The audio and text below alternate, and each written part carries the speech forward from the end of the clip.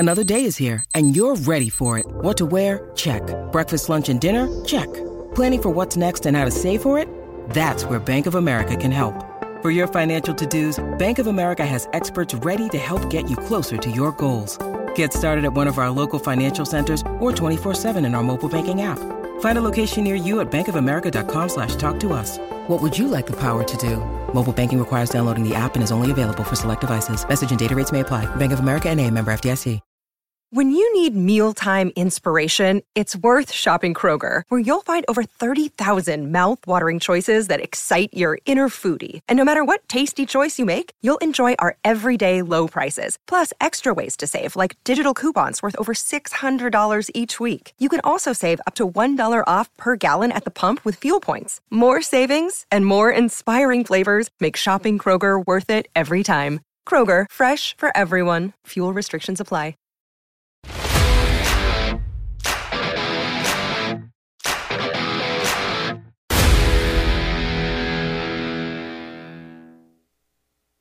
Hello and welcome to PFF Fantasy Football Podcast, Week 12 Waiver Wire Edition. I'm your host, Ian Hartitz. Hope you guys are having a fantastic Tuesday. Best holiday of the year is on the way. I cannot wait. But we got to get those fantasy football rosters looking good before we eat enough turkey, cranberry sauce, gravy, whatever the hell you enjoy over on Thursday. So joining me, as always, on this lovely Tuesday afternoon, PFF's finest ranking expert, overall just grinder, Nathan Yonke. Nate the Great, what's going on, man?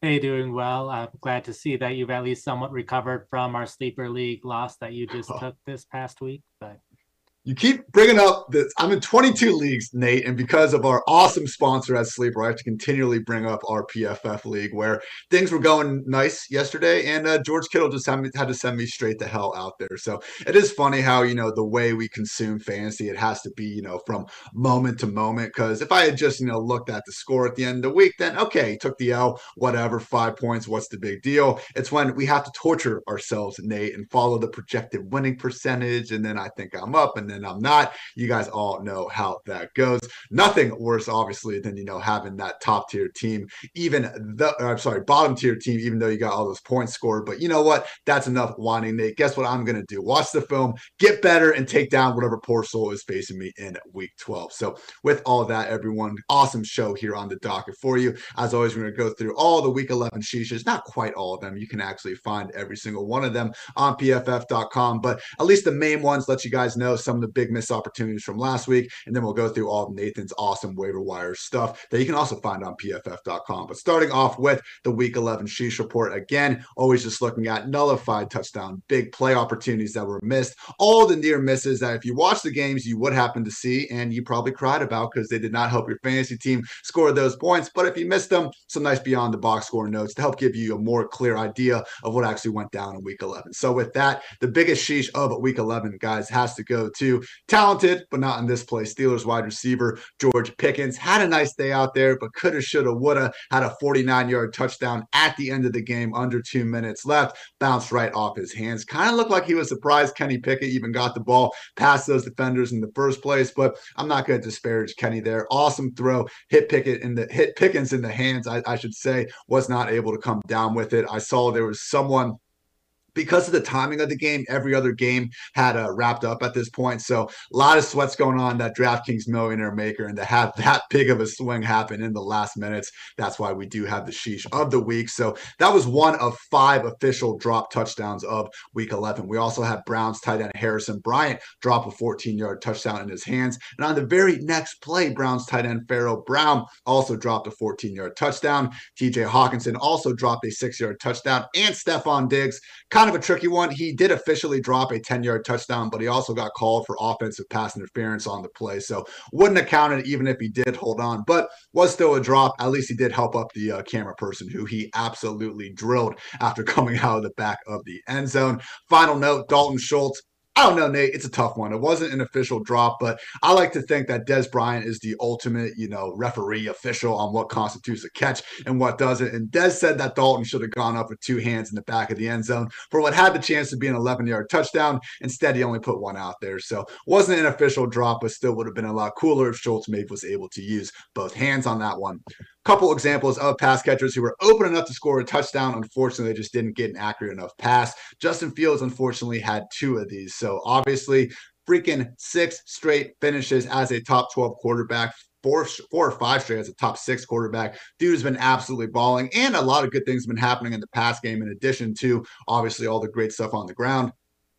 That said, everyone, 2 big misses last week. The most notable happened pretty early in the game. Darnell Mooney got wide open deep after his cornerback fell down. Fields overthrew it. 67-yard touchdown. Wasn't meant to be. And Nate, what cracks me up about this is, I'm tweeting throughout Sunday and I'm bringing up how Fields had this overthrow. And out of absolutely nowhere, we got Tua fans on buys getting into the mentions talking about how, oh yeah, the underthrows aren't so bad now, are they? So guys, chill out. Tua's absolutely balling. The Dolphins are great.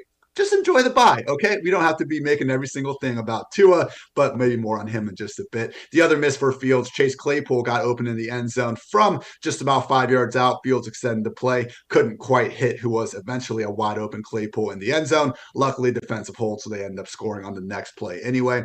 And finally, we all kind of joked around about how the Broncos on the game's ultimate final play when Davante Adams scored that long touchdown. If you watch the coverage, they really did seem to tilt more towards Keelan Cole than Davante Adams. It was a great route to put Patrick Surtain in a blender regardless, but I will say earlier in that game, Keelan Cole was open deep downfield for a potential 55-yard touchdown. Carr just couldn't make the throw.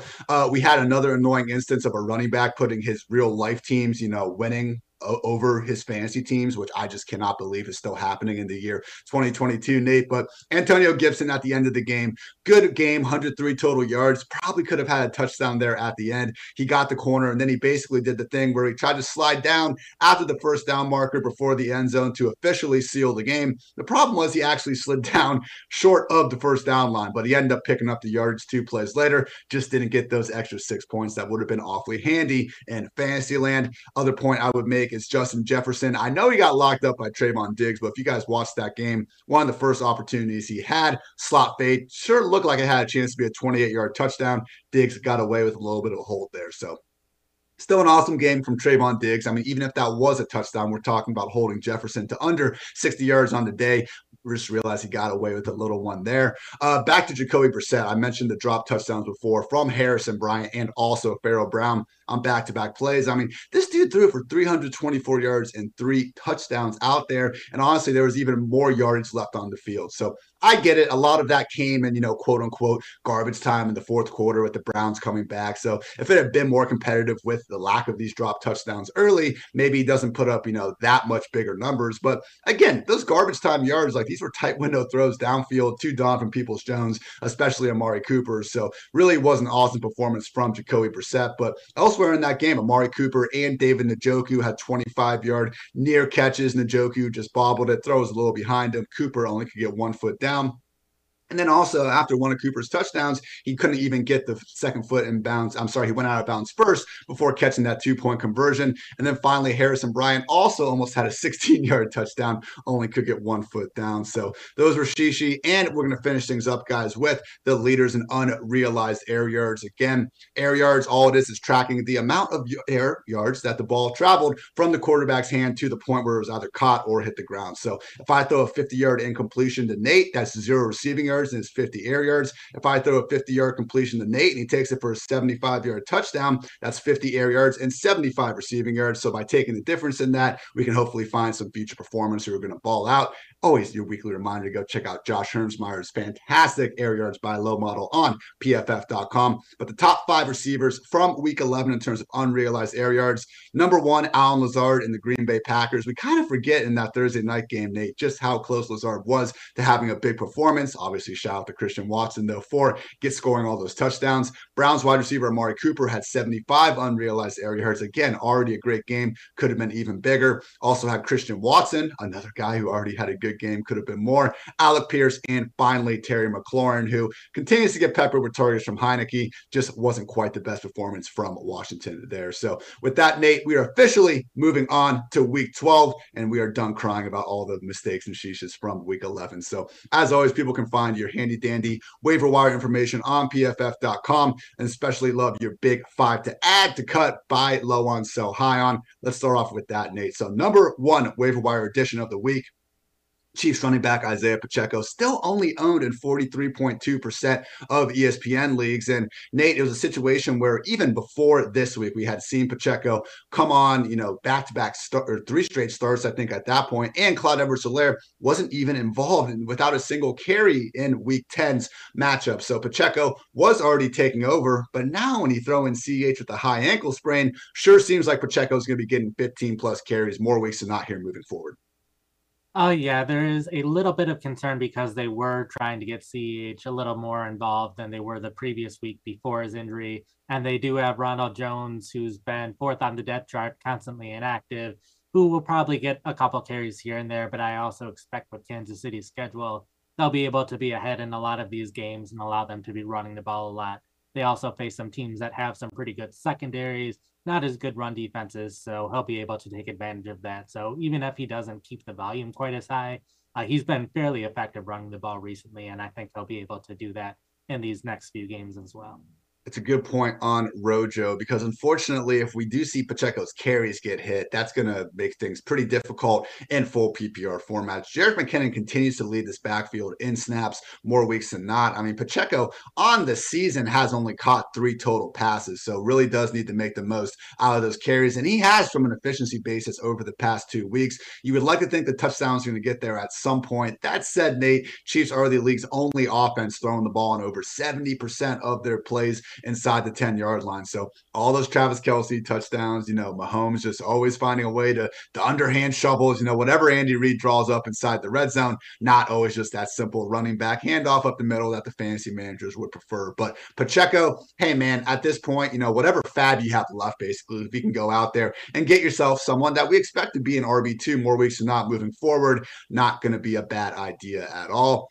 Moving on to our top wide receiver edition of the week. Maybe he's already taken in your league. God forbid he's not. Go get Packers wide receiver Christian Watson. We've seen it 5 touchdowns over the past 2 weeks. Still only owned in 55.9% of ESPN leagues. So, Nate, as much as, we want to sit here and say, hey, how come Christian Watson isn't available in any league that I happen to be in? There are still apparently 44.1% of ESPN leagues out there where this man is a free agent. So again, don't want to be a dead horse here, everyone, but there's a reason why Nate and I had to come back for 4 or 5 straight weeks and say Justin Fields was going to be the overall QB1, sometime not overall QB1, excuse me, but the number 1 QB waiver wire pickup of the week. So with Watson, Nate, it's one of those things where if it ain't broke, don't fix it. And the guy's going out there as a top 2 pass game target for Aaron Rodgers. Don't especially see that changing anytime soon. Yeah, they had 4 of their wide receivers healthy, which is the healthiest they've been at wide receiver since week 1, and he was still the clear starter, playing over 80% of snaps, seeing plenty of targets. He has the best target share among the Packers wide receivers in terms of targets per route run so far this season. So I think he'll continue to see plenty of targets, and they really like him scoring touchdowns too. So that's definitely not a bad thing if you want him in your lineup. Where have you kind of settled in ranking Watson this week, Nate? We have 0 bye weeks, which is, obviously making things a bit more thin throughout. I believe I have him in that upside wide receiver 3. Might have even thrown him in the top 24. But I guess the thing is, still looking at that performance last week, it was great. But we also have Allen Lazard getting, 14, 15 targets. Okay, I'm sorry. It was just 11 targets. I guess I'm remembering the Thursday night game a little bit more fondly. But it really still is an offense that does have another, maybe he's not 1A these days. Maybe you do want to call Lazard the 1B, but it's not fully going to Christian Watson. So are we looking at someone that is going to consistently be, the must-start fantasy asset that he has been for the past 2 weeks, or do you think this will level off just a little bit? I think we'll continue to rank him in that top 36 wide receivers each week at the very least, but I think he can have a few weeks where he might not do quite as good and you'll be disappointed that you had him in your lineup. But we also know the Packers offense is capable of having great performances, even though we haven't seen many of them so far this season. So in those games, Watson could have a lot more points than you would expect him to. So I think he'll have a decent range of outcomes, but I think on average, he'll be in that top 30 or so.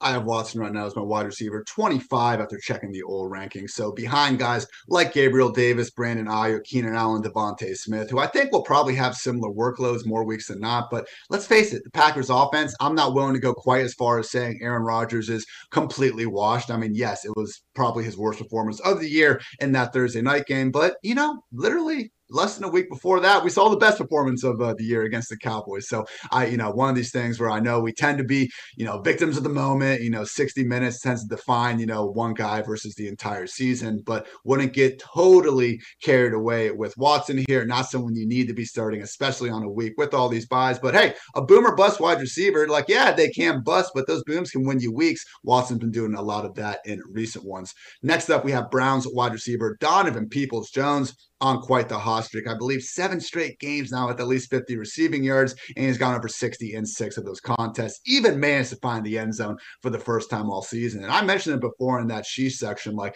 these are not easy catches DPJ is making. The guy is littering now, just highlights all over the place each and every week out there. And once again, still only owned in 38.1% of leagues. And Nate, for me, it's awesome that we've seen DPJ go out here and provide consistent, like, wide receiver 3 value with Jacoby Brissett under center. But we all know just a matter of time until Deshaun Watson is back. And one of the things I tweeted out last week was just the fantasy points per game allowed to opposing wide receivers, and just looking at specifically the playoff schedules, weeks 15, 16, and 17, to try to see what offenses we should be targeting for the stretch run. And again, at wide receiver, the top 5 offenses here in terms of the easiest strength of schedule in the fantasy playoffs: the Ravens, the Texans, the Packers. We just talked about Christian Watson, the Browns, and the Panthers. So obviously Baltimore, Houston, Carolina, we have questions about, the quarterbacks and the actual passing game upside available there. But Cleveland and Green Bay, man, again, based on these end of season schedules, sure seems like Watson and DPJ could be some big time players. I mean, I'm old enough to remember, Nate, the days when Will Fuller was making absolute bank as a fantasy asset out there as Deshaun Watson's field stretcher. Sure seems like that's a role Donovan Peoples-Jones is heading for down the stretch. Oh, yeah, it's certainly within the range of possibilities. Jacoby Brissett has been playing a lot better than I think a lot of us have thought he would so far this season. I think top 12 in terms of PFF grade so far this year. So he's been playing very well. So there is still room for improvement there. If Watson can be the same quarterback that he was 2+ years ago, he was consistently a top 5 fantasy quarterback, but he hasn't played in a year and a half. So there is a possibility that it'll take him some time. It might be a little bit harder to trust him, and DPJ could have some down weeks because of that. But there's still that range of outcomes where he could really start scoring touchdowns. That's been the main thing holding him back. He finally scored his 1, but ideally he could have a game or 2 where he's scoring 1 or 2 touchdowns to go along with the 60+ receiving yards. So it just makes things a wider range of outcomes, where right now he's been very consistently getting 60 yards and no touchdowns. I was fully expecting Jacoby to be the problem with this Browns team this year if they weren't going to really be able to be 500 or maybe even above 500 without Watson in the picture. Has been the opposite. You could not have hoped for Jacoby to play better than he has really throughout these first 11 weeks of the season. The Browns have the 10th ranked scoring offense in the league. The problem is their defense has really fallen off a cliff, and they rank 30th in scoring. So I know Garrett had to deal with the car crash and coming back from that. Denzel Ward missed a chunk of time with a concussion. They've had injuries all over the place, but whatever the problem, the defense really has been the primary culprit for this 3-7 Browns starts. We will see what Watson can bring back here in just a few weeks. Nate, our quarterback edition, though, of the week is going to be Raiders signal caller Derek Carr, coming off a 2-touchdown, 300+ yard performance. And as you bring up in your waiver column, a lot of people were probably tired of, going through with the whole Carr experience earlier in this year, weren't getting much fancy upside. This week in Seattle against a pass defense that has improved, but more than anything, this is a sort of game script that we can be hoping to really get behind, with the Seahawks being favored and the Raiders looking, credit to them for beating the Broncos last week, but I don't think this is a team, necessarily kidding themselves these days about being a legitimate contender in the AFC. Would make sense if this could be one of the more sneaky shootouts of the week. Oh, yeah, and I can understand fantasy managers being down on him with Darren Waller on injured reserve, with Hunter Renfrow on injured reserve. So they've gone through a lot of problems, but I put him here specifically because of this matchup this upcoming week against Seattle.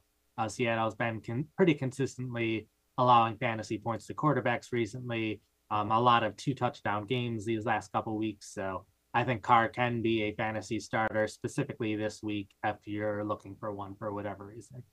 did see Brady and company get right to an extent against this very secondary a couple of weeks ago in Munich. So we will see if Carr can keep things going. At the end of the day, I mean, you got Devontae Adams out there. We know pretty much nobody out there can't guard this guy these days. So even if most of the production is going through Devontae, hey, it adds up after a while. Finally, our top 5 and final recommended waiver wire edition of the week is going to be Bills tight end Dawson Knox, starting to come on strong again, Nate. Someone that really a lot of people, I wouldn't say wrote off after last season, but he was kind of the poster child for like, okay, the touchdowns aren't going to be there quite as often this year. And let's face it, they really haven't been, only 2 scores through 11 weeks. That said, over these past few games, 7 targets and 6 targets. He's getting 57 and 70 yards. We know how weak the tight end position is. And a few of those guys that we could trust have now gotten injured. Hell, even the guys we couldn't trust, like Kyle Pitts, are also injured. So Dawson Knox, Nate, at the end of the day, he's a near every down player and one of the best offenses in the league. We're going to have some duds because what tight end doesn't have duds that isn't named Travis Kelce out there? At least with Dawson Knox, we can rely more so on the offensive environment than pretty much any other tight end we're going to be finding here on the waiver wire. Oh, yeah. Like, I was surprised to see him available in one of my leagues, but I can understand people slowly starting to not trust him after everything he's done so far this season. But like you said, he's been picking things up these past 2 weeks. 127 receiving yards, which is the second most for tight ends in that period of time. And he has a fairly favorable matchup against the Lions on Thanksgiving. So I'm definitely willing to give him another chance, especially considering all of the tight ends that are injured right now. So I was doing my rest of season rankings, and it was just guys kept moving up and up and up at the tight end position, not because of anything that they were doing, just because all these other tight ends were moving down, and those teams didn't really have anything to replace them. Great stuff there, Nate. Again, our top 5 waiver wire editions of the week, and you can find all these notes in Nate's wonderful PFF.com waiver wire articles. Chiefs running back Isaiah Pacheco, Packers wide receiver Christian Watson, Browns wide receiver Donovan Peoples-Jones, Raiders quarterback Derek Carr specifically for this week, and finally Bills tight end Dawson Knox. So quickly, just before we get to our positional breakdowns, I did want to take a chance and go through what I mentioned before. Again, those top playoff schedules for weeks 15 to 17. Just going to quickly list out the best ones. We're not going to worry about the worst ones as much. And you can find these on my Twitter at iHeartIts. I sent it out on November 16th. Best fantasy football schedules for the fantasy playoffs. So at quarterback, again, we can't use all these because we know even great matchups can't always bring out, good and a bad quarterback otherwise. But the number 3 fantasy football playoff schedule for quarterbacks is going to be the San Francisco 49ers in weeks 15 to 17. So we saw last night in Mexico City what Jimmy G can do with all these weapons, and that is exist between getting the snap and getting really freaking good football players the ball. And maybe, just maybe, Jimmy G isn't half bad himself. So Jimmy G, and to only a slightly lesser extent, Kenny Pickett popping as the quarterbacks with the most fantasy-friendly playoff schedules. So I get it. If you're in the championship, hopefully you have a quarterback better than Jimmy G or Kenny Pickett in the first place that helped get you there. God forbid you've had some injuries going on there. You've been streaming along the way, though. I do believe Jimmy G and Kenny Pickett will be the top 2 quarterbacks to stash in advance of the fantasy playoffs.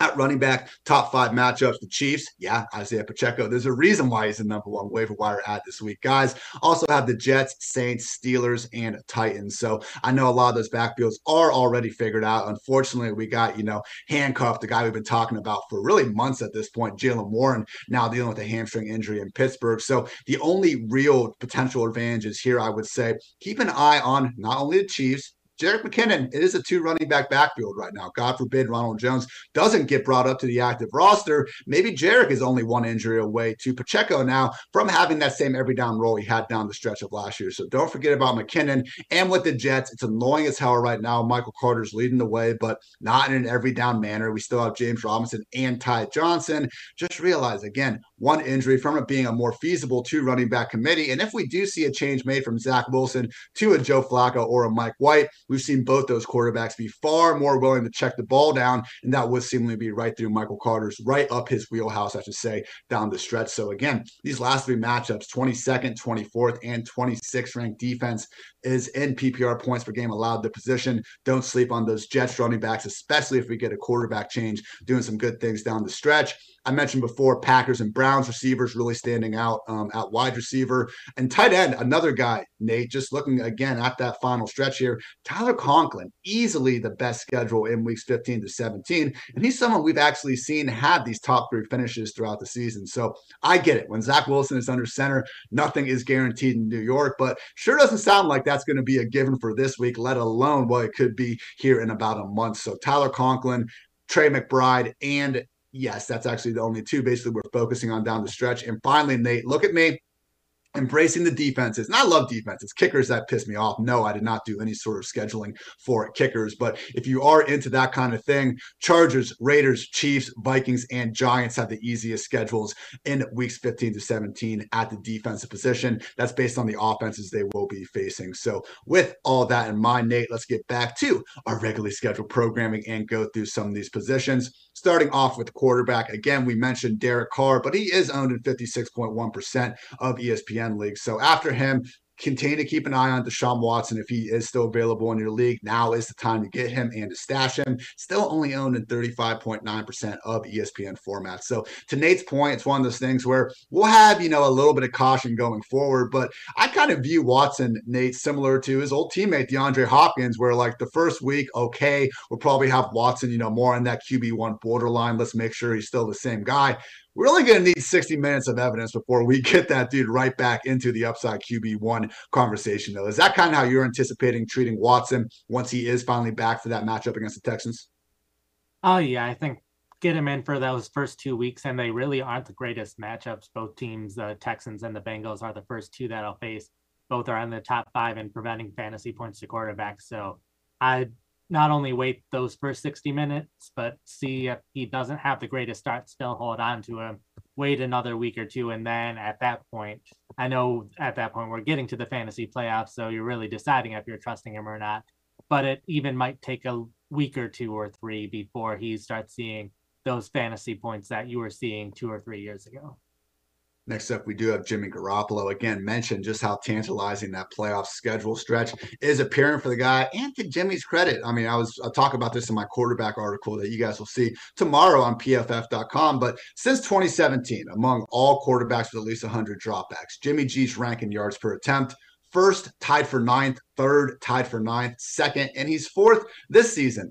I get it. Yards per attempt isn't the one be-all stat to, decide quarterback production, but I think it's a good one. And when Jimmy G continuously ranks in the top 10 in it, maybe the guy is pretty good himself. So yes, he is number 1 in the league in yards per attempt on passes thrown behind the line of scrimmage or under 10 yards. So we're seeing a whole lot of yak being made out of that. But again, it's one of those things where I guess it's just also the primetime social media discourse and all that going on. But maybe Jimmy G isn't a top 5 quarterback, but maybe he's also still pretty damn good at football. Is that reasonable? I don't know. I guess you can't have that lukewarm of a take in the year 2022. But Nate, at least for this week, I know we prefer Derek Carr, and just looking at the 49ers, they are facing a Saints team that, we could see get a little healthier if Marshawn Lattimore does forever come back. But after this week, Dolphins, Buccaneers, Seahawks, Commanders, Raiders down the stretch.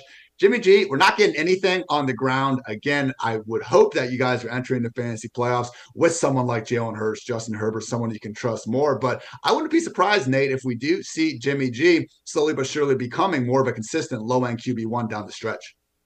Oh, yeah, like you said, the matchups in the playoffs are great. The matchups heading into the fantasy playoffs are also very good. So he should be in that conversation of top 12 fantasy quarterback basically each week over the rest of the season. So I think he's definitely someone you can trust, and especially at this point of the year when there's only, I think, 8 teams left on bye weeks over these next 3 weeks. I start to stash a couple of people that I'm like, I don't want anyone else in my league to be able to have this player, even if I don't need him. So someone that I'd be looking at to add to my roster. Man, I was doing my quarterback rankings last night, and you're right. He already is in the conversation because I think after the first – right now, my quarterback ranks just for this week. Josh Allen, Mahomes, Hurts, Tua, Fields, we'll see if he's able to be out there. Herbert, Burrow, Lamar. Okay, we're feeling really good about those 8. I, venture to guess those are going to be the majority of people's top 8 quarterbacks. And then there might be another little tier, our Brady, Geno, Dak Prescott. After that, Nate, you can look at the next 10 or 12 quarterbacks and start to kind of wrap your minds around any of them being up there. Personally, I do have, Trevor Lawrence and Daniel Jones right there before Jimmy, but still a top 15 signal caller this week. And it takes me back to, I think, just one of my biggest overall takeaways of this season. It's that maybe we, or me especially, just a little overconfident in our ability to kind of discern the overall difference in a lot of these middling quarterbacks versus the bad quarterbacks. I mean, even guys like Jared Goff and Carson Wentz, like they just shouldn't have been going so many rounds after the guys that we thought were just going to be better, like your Derek Carr and Kirk Cousins. So similar to our argument for why we were fading Dalton Schultz at cost, it wasn't really because of where he was position-wise. Dalton Schultz was the tight end 5 ADP, and that's where we consensusly had him as well. The bigger issue for us was like, hey, why take Dalton Schultz in round 5 or round 6 so we can get Dallas Goedert in round 8? I think that was the big lesson to learn over there at quarterback. But final point here is going to be Kenny Pickett, still just 7.2% owned. And as much as I am still a little bit upset at the guy for causing yet another one of my freaking helicopters to crash, Nate, we did start to see a couple progressions from him. I mean, damn, I talked enough about that George Pickens 49-yard touchdown drop. That was a beautiful throw. And this was against the Bengals pass defense that I do think has benefited from a pretty soft schedule, even when you start going through the quarterbacks they faced. I understand we're entering week 12, so at this point, what does it really matter? But it was a good performance. And a week before that, Saints defense that hasn't been great this year, but still, notoriously over the years, pretty well-coached group. So Kenny Pickett, mentioned before, him and Jimmy G do have the easiest fantasy playoff schedules of reasonable quarterbacks we can get behind. And he didn't even show off some of the rushing upside we have already seen a little bit here in the early parts of his career, Nate. So overall thoughts on Kenny Pickett moving forward? I constantly want to keep someone on this list who is available in the vast majority of leagues, and Pickett's always by far the top guy that's still available in over 90% of leagues over at ESPN. He has that rushing production. He's top 10 in rushing attempts, rushing yards since he's become a starting quarterback. Like you said, that easy schedule. So not someone that I'm looking to start over this next month or so, but someone that could, if he continues to get a little bit better and a little bit better, as we've said every week, still has that talent around him that he can do very well if he can start living up to his potential even more. Colts, Falcons, Ravens, Panthers, Raiders, and Ravens down the stretch here for Pickett. Not too shabby at all. So again, Derek Carr, our top waiver wire addition of the week if you need a starter for this week. But Deshaun Watson is someone that will be back sooner rather than later. Don't be afraid to stash him right now. And if you have the luxury of looking ahead to the fantasy playoffs and you are going to be in need of a quarterback, Jimmy G and Kenny Pickett, most likely streamers that are going to be available and will have good matchups when you need them the most. Moving on to running back, Nate, we already talked about Isaiah Pacheco. Again, only owned in 43.2% of ESPN leagues. Takes us to a next guy that maybe is going a little bit under the radar because the Buccaneers are coming off a bye, but Rachaad White still only owned in 34.5% of ESPN leagues. So this one's a little bit interesting because we saw him get the start before the bye. We also saw Leonard Fournette injure his hip. However, we have learned that the Fournette injury not considered serious. I am tentatively expecting him to suit up this week. So even if White keeps a starting job, which has been murmured and reported loosely by the Tampa Bay beat, I'm just not sure Fournette's going to be completely out of the picture or anything like that. So at that point, we start to kind of get almost like a Najee Harris situation where we have inefficient rushers. And yes, that does include Rachaad White. Fournette hasn't been much better, but Rachaad White, both these guys, the entire Tampa Bay run game, guys, has been terrible all season long. So we have a situation where Rachaad White, I would project him to be the leader this week. I did rank him ahead of Leonard Fournette, but I wouldn't be surprised at all if that lead is of the 55, 45, 60, 40 variety over Fournette. How are you feeling about Rachaad White this week and beyond, Nate? I agree with you this week, probably 55 to 60% of the offensive snaps. It's really this week, he very well might not be a fantasy starter just because we aren't with any teams with bye weeks. But going forward, there is a chance that he can go beyond 55 and 60 if he puts together a good game or two. That could go up to 70 or 75, which we've seen from Tampa Bay running backs before. Only other concern that's probably good to bring up is Giovanni Bernard did come or is on the injured reserve designated to return list now. So he has, over these next 3 weeks, the possibility of joining the active roster again. Going way back to the preseason, he was the clear number 2 running back in the preseason before he got injured. So there's a chance that with how ineffective this run game has been so far, they could at least try to give Bernard a chance, and that could definitely hinder White's fantasy potential.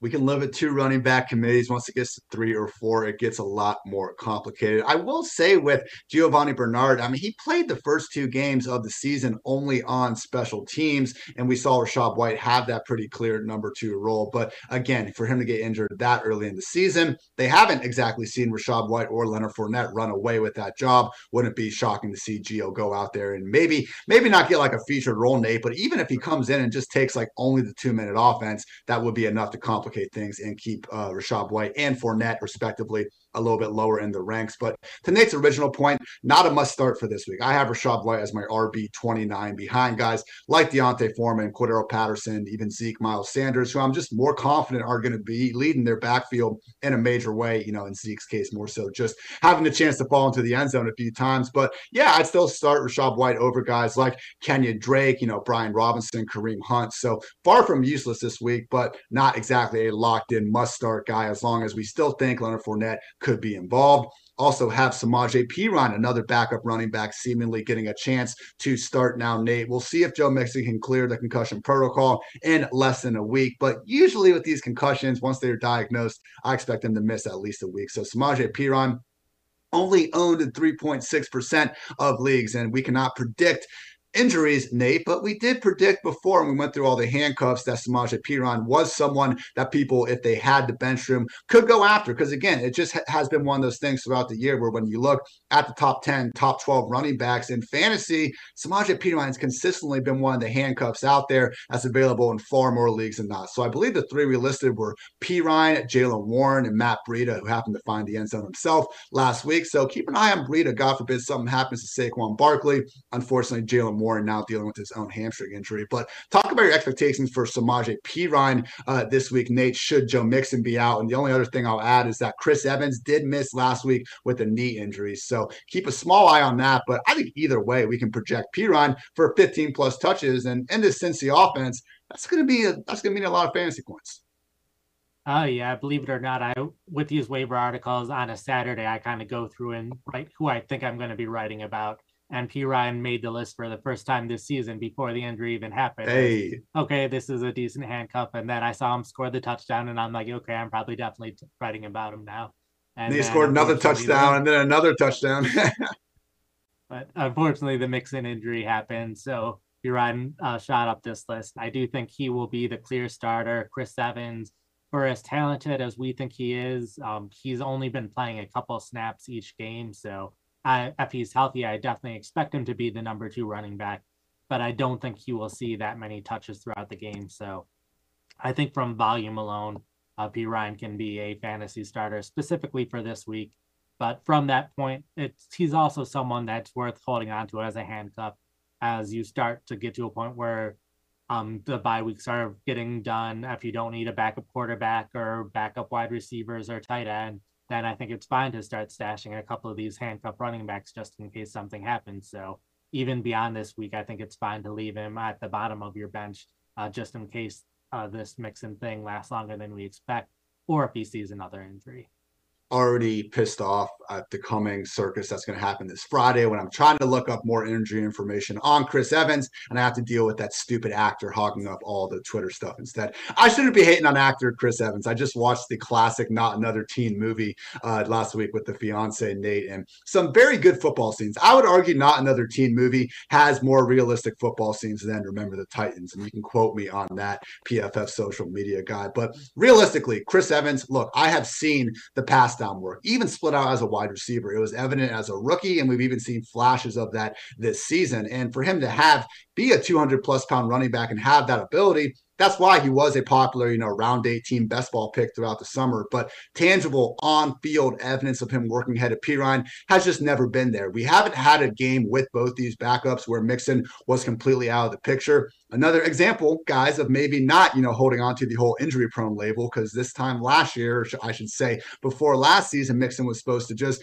be the guy that you draft and then gets hurt after week 1. Hasn't been the case for each of the past 2 years until now, obviously. So maybe not the best time to bring that up. But anyway, in the one game we had last year where Mixon was playing through the pain, he was on a pitch count against the Packers. I mean, it was Perine 61% snaps versus 10% for Evans. The carries were 11-0 in favor of Perine. The targets were in favor of Perine, 5 versus 2. In week 18 last season, when they were resting their starters, Perine rested right there alongside Joe Mixon. So even in that game, man, it was actually pretty evenly split between Chris Evans and Travion Williams, who is actually their RB4. So as much as we like the idea of Chris Evans, I still think this will be Samaje Perine's backfield, regardless of if he is healthy enough to suit up. So not the easiest matchup of the week in terms of the ground. This is the Titans defense, second best in the NFL in yards before contact allowed per carry, but nobody has allowed more targets and receptions to opposing running backs than the Titans this season. I think I might have said the Texans there before. So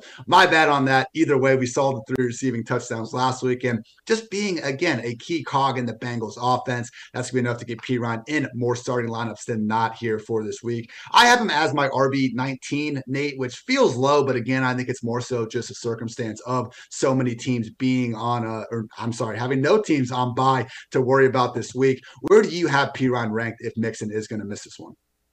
I think it'll be right around 20 for this upcoming week. Yeah, right there. I do have him slightly ahead of guys like Dave Montgomery, Devin Singletary, because I do trust the Bengals offense a little more than I do the Bears. And Singletary, while he has been running a little hot with those touchdowns, we do know Josh Allen loves to get his own number called near the goal line. Next up, we do have Ravens running back Gus Edwards, still only owned in 46% of ESPN leagues. So at this point, it is a pretty big drop-off in terms of what we can expect from these running backs moving forward. Pacheco, Rachaad White, Samaje Perine, those are your big 3 waiver running backs you're going to want for week 12 and beyond. And we do have a slight drop off here. But that said, sometimes we need touches, injuries happen, and Gus Edwards seems to be on the way back. I mean, I thought he was going to be able to suit up last week following their bye, just wasn't quite ready. I guess the only concern here, Nate, is the reality that this Baltimore Ravens offense, it just goes so much through Lamar Jackson that we don't see the other parties involved get to eat all that much. I mean, Ravens running backs as a whole this year, just 28th in total carries, dead last in targets. So,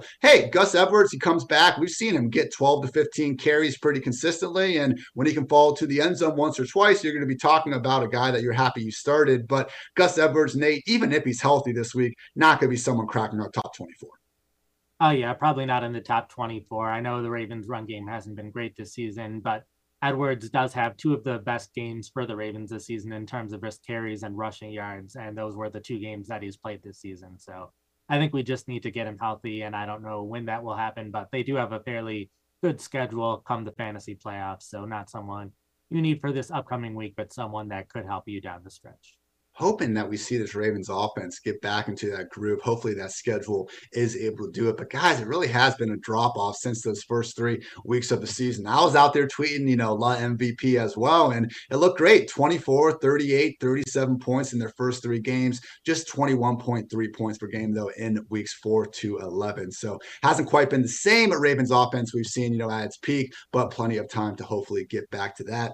Quickly, Tyler Algier, still only owned in 47.4% of leagues, much so in the same Gus Edwards side of things where, hey, he has 11, and 9 touches over the past 3 games. And last week, Caleb Huntley, only 4% of the snaps. So again, we can live with these 2 running back backfields to an extent. That said, Marcus Mariota, with some of those dual threat tendencies, we're not getting many targets to the position, and we're still seeing Cordero Patterson, and even some weeks Mariota, get more of the rushing work. So Tyler Algier, not someone you're going to need to be jamming in your starting lineups, but if you need a start, he can give you some carries. I think the more interesting guy to talk about here, Nate, is going to be Latavius Murray, the new Broncos RB1, now that Melvin Gordon is out of the picture for fumbling the ball too many times and just not being that great this season. That said, Latavius Murray also hasn't exactly been great this season. Who has been great this season in the Broncos offense? Spoiler, absolutely nobody. That's what happens when you lose your best wide receiver, Tim Patrick, in the summer. But 46 in yards per carry at 3.6, Latavius Murray, dead last in yards after contact per carry. I mean,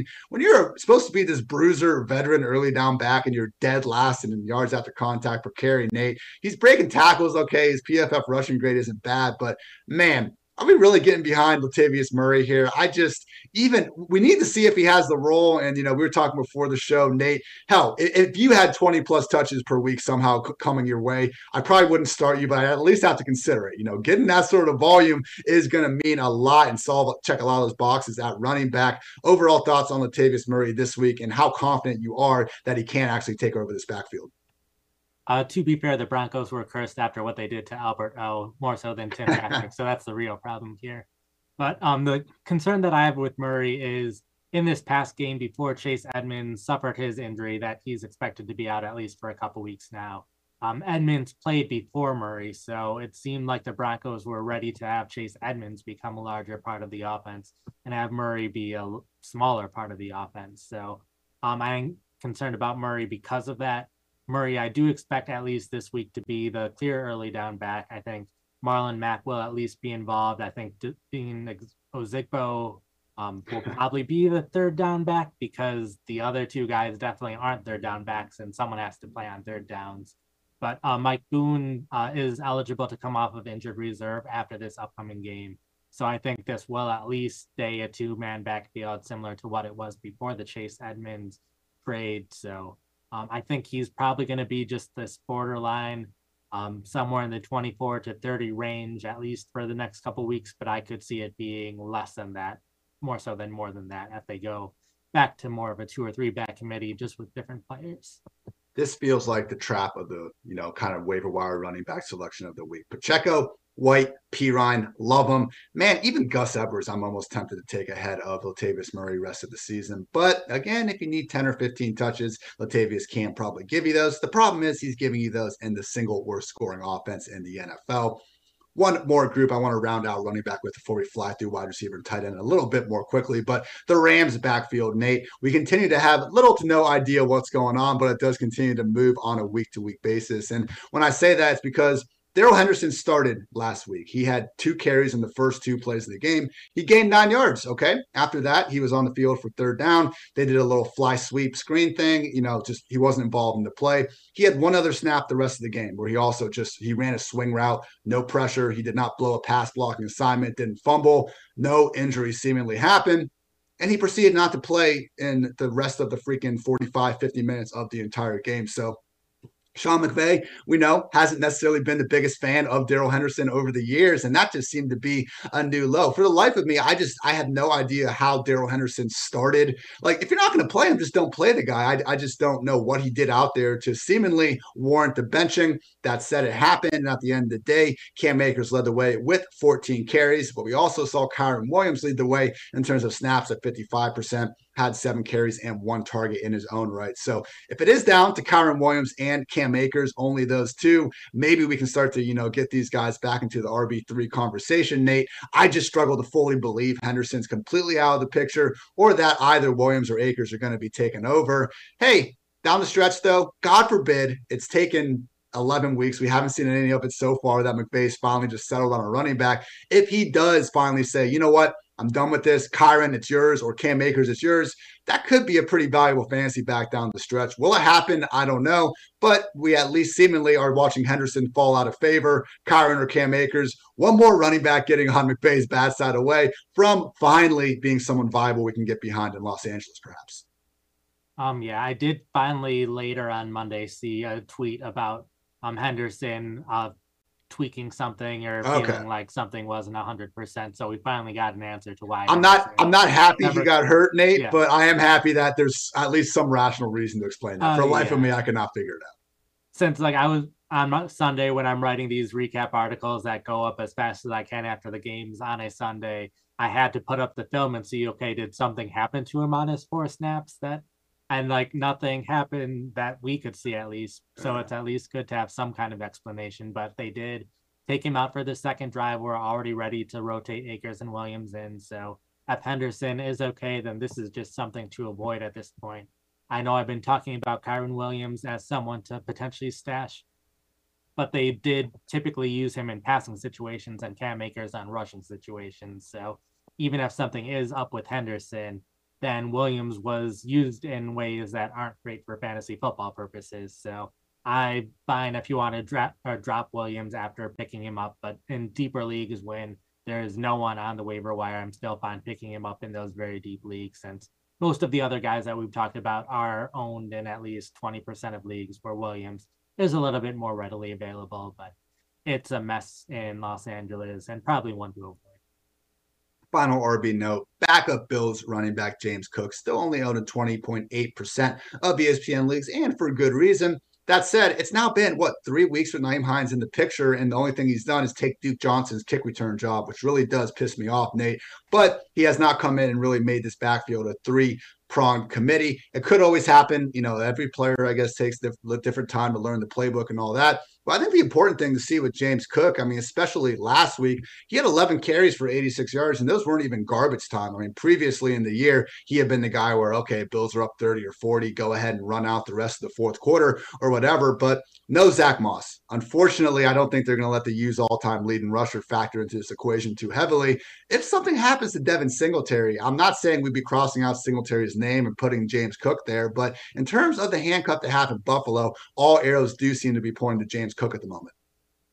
Oh, yeah, Cook definitely had a great performance. I was a little surprised to see his playing time really didn't go up at all. It was just whenever he was on the field, they were trying to get him the ball, which is definitely good to see for him going forward. They did get Hines on the field a little bit more, even though it didn't lead to more touches. So I could also see Hines continuing to get worked in a little bit more on the offense. So that's why Cook isn't higher on this list. But there's definitely a chance that Cook could start seeing more of a closer to 50-50 with Singletary at some point if he continues to play this well. But even at that point, it's hard to trust him just because Buffalo loves to pass the ball so much.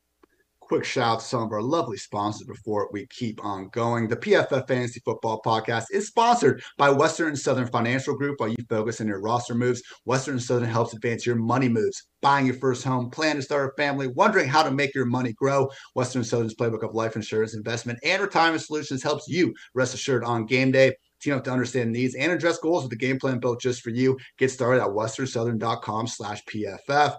Also, folks, we have DraftKings Sportsbook, an official sports betting partner of the NFL, is my go-to when betting on the NFL this holiday season. Right now, new customers can bet just $5 on any NFL team to win their game and get $150 in free bets if they do. And check this out. Right now, everyone can earn up to a 100% boost with DraftKings stepped-up same-game parlays. Go to the DraftKings Sportsbook app, place a same-game parlay, and combine multiple bets like which team will win, player props, point totals, and more. The more legs you add, the bigger the boost, the bigger your shot to win big. Download the DraftKings Sportsbook app now and use code PFF. Place a $5 bet on any NFL team to win their game and get $150 in free bets if they do. Only at DraftKings Sportsbook with code PFF. Cannot wait to get in on this myself, guys. I will be using code PFF once it is all legalized here in Ohio. But shout out to DraftKings Sportsbook, as someone that did have some of my over bets canceled by, various people out there in the world that maybe are, not exactly doing things most legally with the sports betting. That's just between all of us.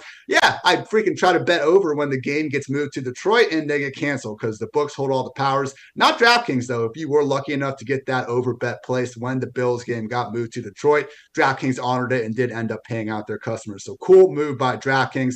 Again, you can get $150 in free bets by just placing a $5 bet on any NFL team to win their game using promo code PFF.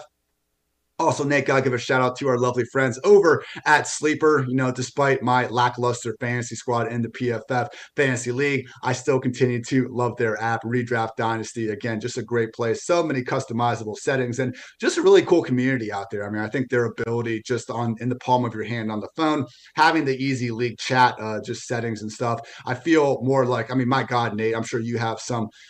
Okay, I won't trash other apps. We can just talk about how good Sleeper is. But certain times out there, I can't even find the standings in my league and this other stuff. And I really think I've been playing fantasy football long enough to not be that complete of an idiot. But hey, sometimes you're out there and it really is made that hard by other apps.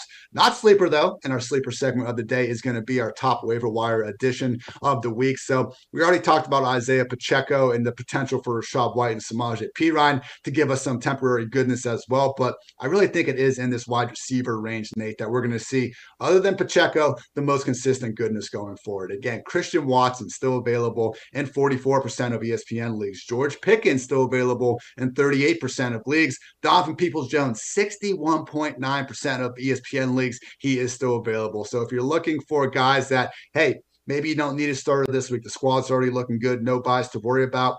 Christian Watson, George Pickens, and Donovan Peoples-Jones might just be your best bets for prolonged success for the rest of the season. And with that, Nate, let's continue to pick it up in this wide receiver conversation with Titans rookie wide receiver Treylon Burks. One of my favorite stats I had rolling throughout the first 10 weeks or first 9 weeks of the season was that the Titans were the only NFL team without a single instance of one of their wide receivers putting forward a top 24 PPR fantasy finish. Nick Westbrook-Ikhine got it done in week 10, and Treylon Burks with over 100 yards against the Packers got it done in week 11. We've had a lot of stats flying around about, oh, look, it actually took A.J. Brown a while to get going as a rookie as well. No, we don't need to compare Treylon Burks to A.J. Brown at every single turn out there, but hey, he is a rookie wide receiver that has been banged up, and an offense with a quarterback who's been banged up. It would make sense, Nate, if the best days of Treylon Burks are still to come.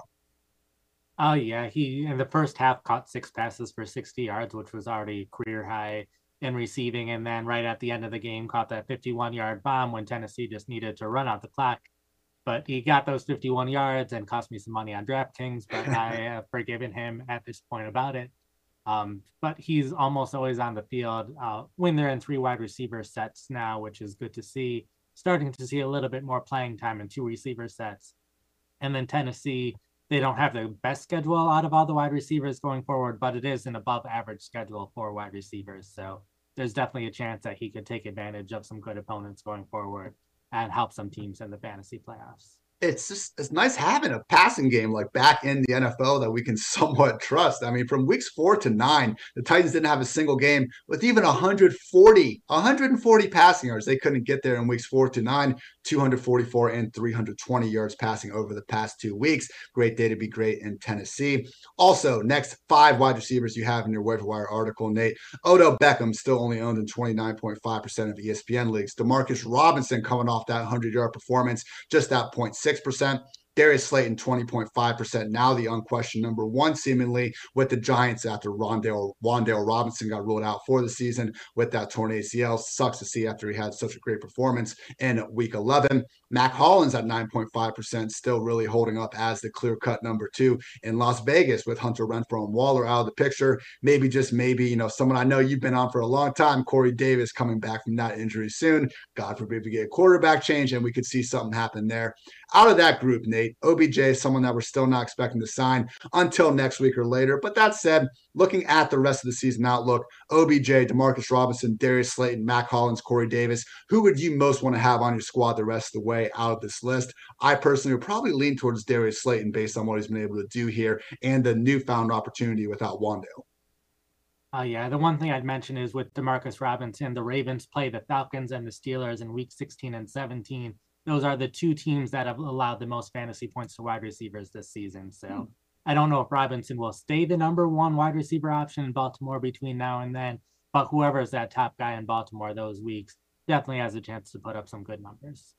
Final guy we're going to talk about, wide receiver. Lions rookie Jameson Williams finally got that practice window activated. Wasn't even sure if it was going to happen after we just weren't getting many good updates on the guy all season long. Now they have 21 days to activate him. It's not a given he's going to be out here for week 12 unless I missed something in that reporting. But hey, Amon-Ra St. Brown, he's the only guy in this offense that's really getting force-fed targets at this point. Obviously, Hawkinson now resides in Minnesota. DJ Chark just came back from IR himself, but they're easing him back into things. DeAndre Swift is unironically their RB3 because he's not being listed on the injury report. I don't know how else to interpret that phenomenon going on there. But Jameson Williams, Nate, just really viewed as the best field-stretching speedster out of this class. True game-changing ability out there. Now, will he be 100% coming off that devastating ACL injury?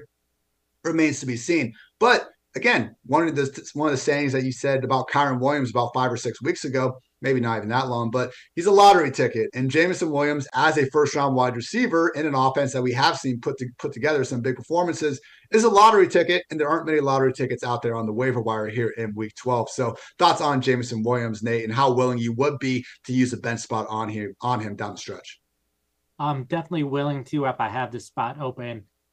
Just the possibilities are there that he could do well. Just it really depends on how healthy he can get, how quickly he can get up to speed, being able to catch passes from Jared Goff and playing in NFL action since he's been injured all this time, so really didn't get much of a chance during training camp. or basically the season so far. So it really depends. But like you said, the Lions have had a number of injuries to wide receivers. Josh Reynolds missed the last game. DJ Chark was really only playing 2 to 3 snaps per quarter. So it was interesting to see a team really say that they were going to have a guy in a snap count and then follow through on it throughout the entire game, rather than have him play a little bit early and then not play at all, or a little bit early and then have him play the rest of the game. So there's the opportunity there for him to be a starter in Detroit. And if he's the player that he was in college, that's great, but we might not see that until next year. Moving on to tight end, we talked before, Dawson Knox, one of the big 5 waiver additions of the week, but he is already owned in 69% of ESPN leagues, so I understand if he's not out there on the wire. Juwan Johnson, not Taysom Hill, Juwan Johnson, the actual top scoring Saints fantasy tight end of the season, still only owned in 19% of leagues, even though he actually has scored 5 touchdowns in his last 5 games. Nate, we're hearing that the Saints want to expand the Taysom package, so that's still a thing. Like, I'm Sean Payton must really just be calling, Dennis Allen every single day out there trying to get his guy Taysom more run. I don't know, but Juwan Johnson, someone where, again, Ertz, Goddard, Pitts, a new tight end seemingly out for the foreseeable future every single week. Juwan Johnson, if you need a tight end here, probably your best bet here in terms of just really being readily available. Him or Trey McBride, I would say, behind Dawson Knox in terms of guys under 20% owned that you can't actually be relying on this week and potentially beyond. Yeah, Johnson's definitely the top guy that I would get more so for the rest of the season. He does have those 5 touchdowns. The only concern is he really hasn't been seeing much volume total.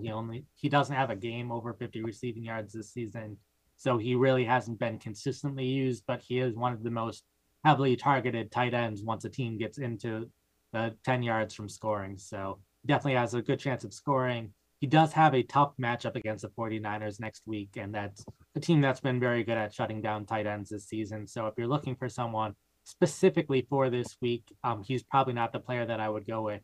But he does have some good matchups against the Buccaneers and Falcons later in the season that I'd definitely be more willing to trust him against.